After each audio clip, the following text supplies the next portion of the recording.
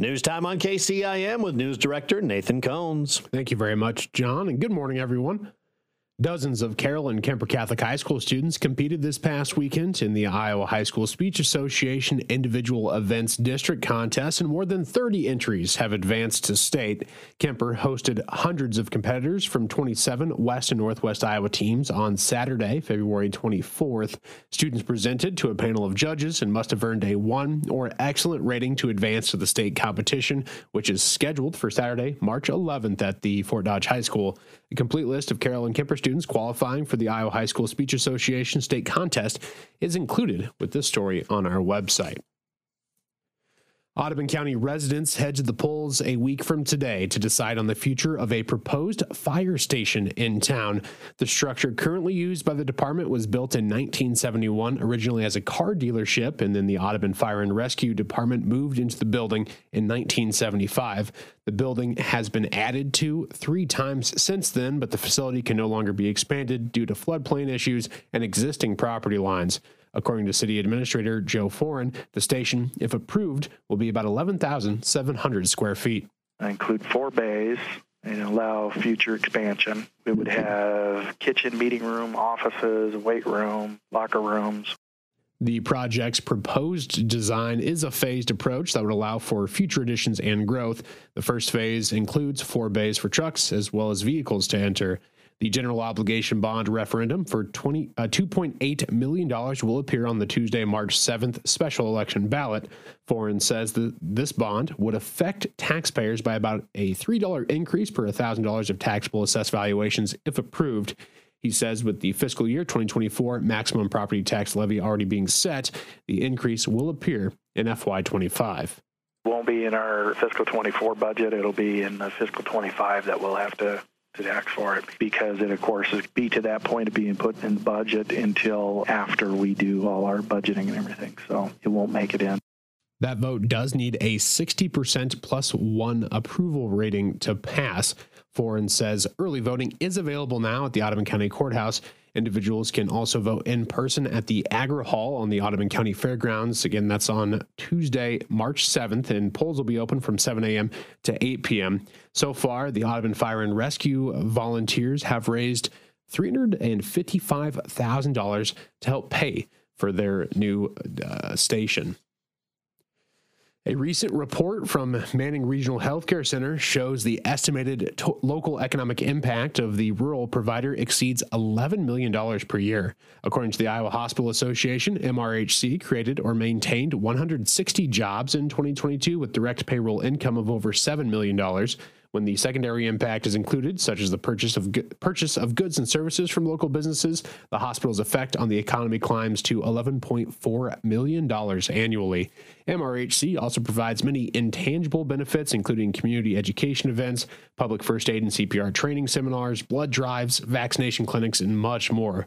CEO Lynn Block notes MRHC supports local organizations as well, including the IKM Manning Education Foundation, West Central Iowa Healthcare Foundation, American Cancer Society, the Little Hawks and Manning Child Care Centers, Kinderfest, Main Street Manning, and many others.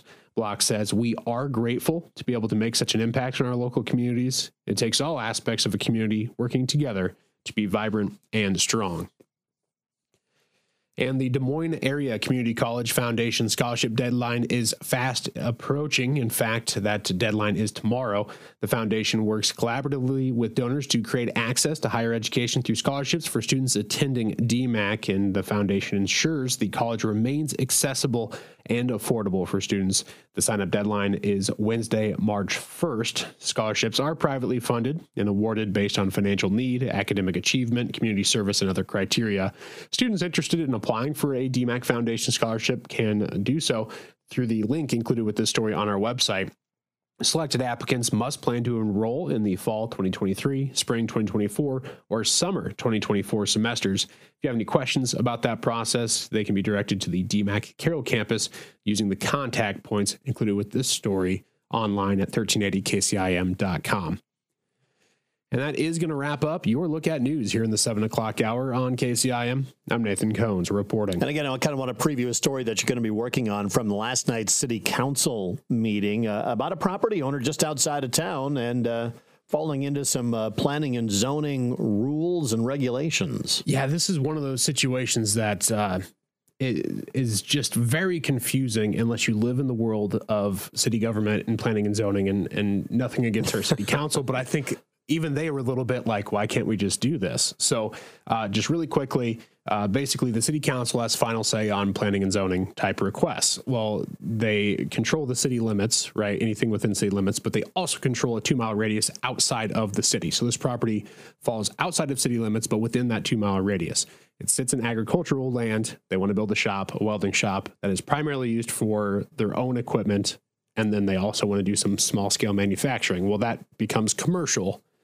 And then they need an industrial level zoning, which includes like things like full size factories and like lagoons, that type of stuff. And so they can't like specifically say, nah, you can do that and rezone it, because then they'd have to rezone any other request similar to that. So all of a sudden we could have a scrapyard like right next to a housing development. That's kind of the really quick version of that. I'm hoping to have a full-on version by 8 o'clock here for you, but it's very, very intricate, not intuitive, and it got a little heated on Monday's meeting. Yeah, because the people that live outside the city limits cannot vote in the city. They can't. They're not taxed by the city, but yet they're kind of controlled by that. It's the nuts and bolts of it. Yeah, they're not being taxed, but no rezoning without representation or something. I don't quite know. We're going to the founding fathers there, but it's weird. I'll do the best that I can come up at 8 o'clock. It's a complicated story. So yeah, we look forward to hearing that once again in the comments that were made